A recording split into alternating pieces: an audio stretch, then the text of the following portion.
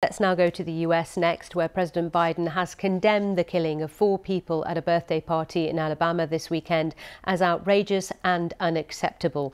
The country's latest mass shooting happened at a 16th birthday party in the town of Dadeville. On Sunday night, people gathered for a vigil to remember the victims of the shooting. 28 other people were injured, several critically. So far, there's been no information whether any suspect was arrested or killed at the scene. Jessica Parker has more from Dadeville.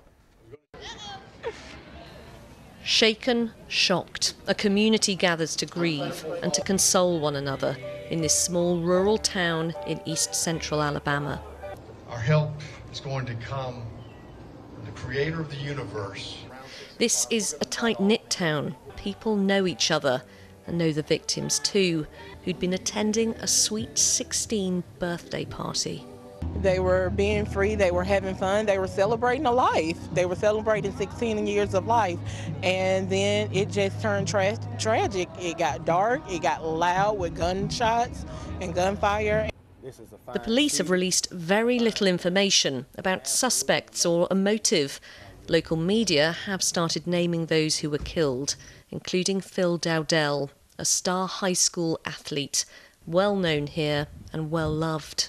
He did not deserve that at all. He was too sweet of a person. He was too sweet for his own good. Like, he was a promising young football star. Like, he had signed to a college. He had his whole life ahead of him, and not just him, all of them. This is the building, the dance studio, where that 16th birthday party was taking place on Saturday night. There's now no police tape, the doors sealed off, but it's a muted scene after the horrific events that unfolded here. The bullet holes in the glass, another trace of America's rising gun violence. President Biden's again called for tighter firearms controls. It's a familiar call in a divisive debate that's happened so many times before. Jessica Parker, BBC News in Dadeville, Alabama. Well, Faith in Action Alabama community organiser Muath Al-Khattab told the BBC how the shooting has impacted the state. My first thought was, this is a horrible tragedy, of course. I really felt for the victims and those people who are traumatized from the shooting in Dadeville.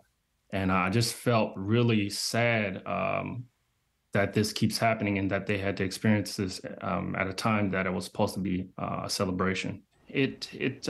People are definitely shocked and traumatized. And I think people are probably in a state of disbelief.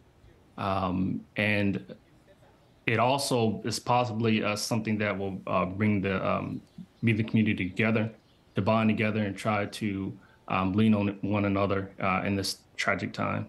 I believe that really what needs to happen is people need to come together. Relationships need to be built and strengthened, and there needs to be implementation of actual proven ways to reduce gun violence by intervening and interrupting that violence. Our aim is really to reach the people. There are ways in which people who are either at risk of committing gun violence or at risk of being affected by gun violence can be redirected. There may be some cases where there are some behavioral issues and some mental issues.